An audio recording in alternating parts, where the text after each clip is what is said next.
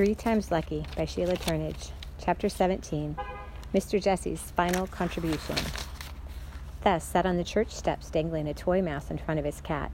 From beyond the church door, a weak voice followed, a plink-plink piano tune, like a tired dog trailing a rabbit. Lots of kids come to the church for Miss Curie's music lessons. Happily, I'm not one of them. Hey, Thess, I said. How's the weather? Hot, he said.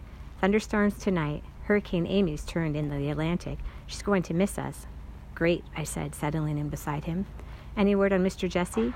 Nothing much, except it turns out Daddy hadn't deposited Mr. Jesse's last $100 bill after all. He thought he had, but he found his bank bag under his front seat this morning, with Mr. Jesse's cash in it. A clue. We'd like to take a look at it, I said. Can't, he said, as Spitz leaped for the mouse. Daddy gave her to Joe Starr. He reached into his pocket. I thought you might want this, though, he said. He handed me a wrinkled photocopy of the $100 bill, including its serial number.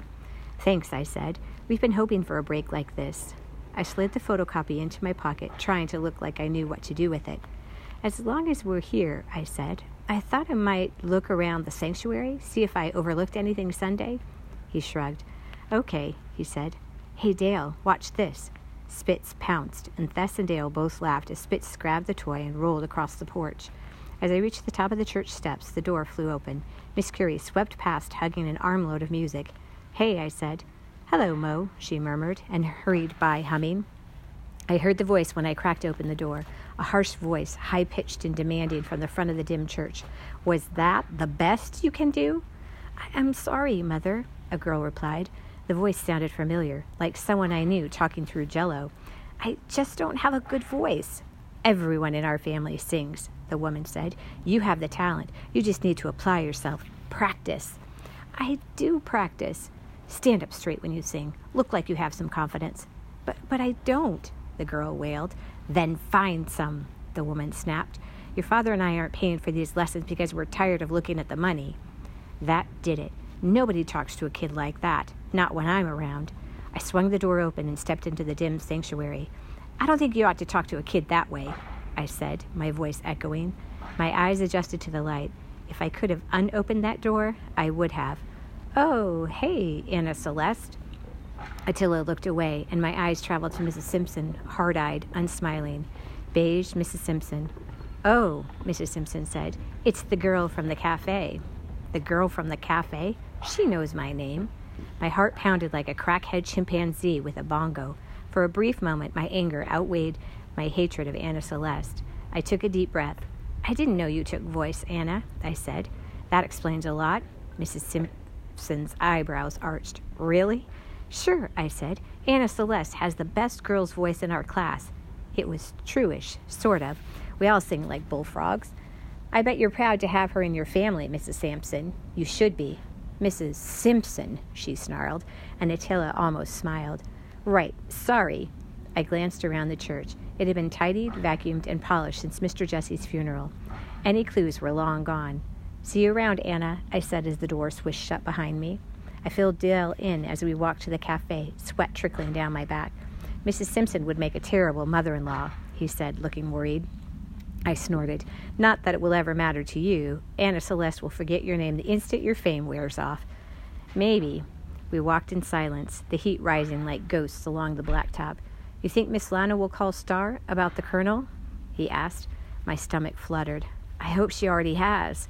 She hadn't when we got back to the cafe at 11:30. She still hadn't when Deputy Marla dropped in for lunch at 12:15.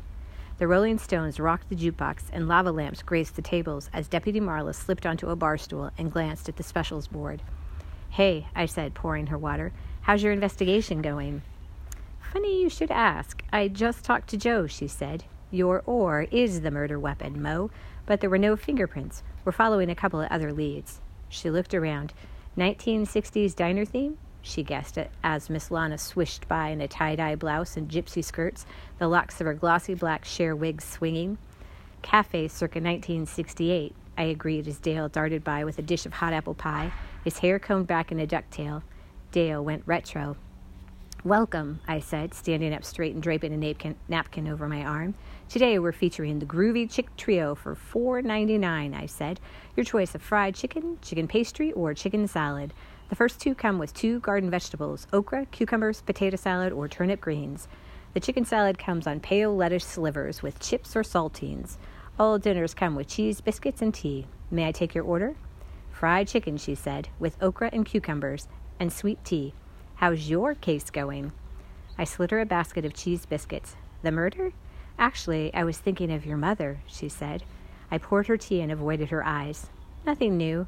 Well, I know how that feels. Hang in there, she said, squinting at the desserts board. That's probably why I like the police force. It gives me a feeling of family. I slid her silverware to her. What do you mean? Is that apple pie homemade? She asked, and I nodded. I'll try it, she said. I just mean I understand what you're going through, Mo. I grew up in a children's home. I know what it's like to wonder. That's just between us, okay? She winked. Put some ice cream on that pie, she said. You only live once, right? And I'd like some of Lana's chicken salad, Miss Retzel said, sliding onto the stool beside her. Dale dropped a plate on the other side of the room. He falls apart around teachers, even if he can't see them. It's like radar with him. Hey, Miss Retzel, I said. What's up? You don't eat here.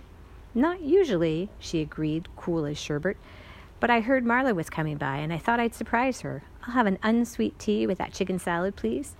The lunch crowd swept me away, but as I served lunches and poured tea, I kept my eye on Deputy Marla. No wonder she understood my search for my upstream mother. She had searched, too. She'd understand about the colonel being gone, too, probably. Miss Lana cruised by. Miss Lana, can we talk? After lunch, sugar, she said, ringing up a customer. I'm swamped. I looked up to see Deputy Marla and Miss Retzel heading across the parking lot and made an executive decision. I grabbed the photocopy of Mr. Jesse's final contribution and jotted the C-note serial number on my order pad.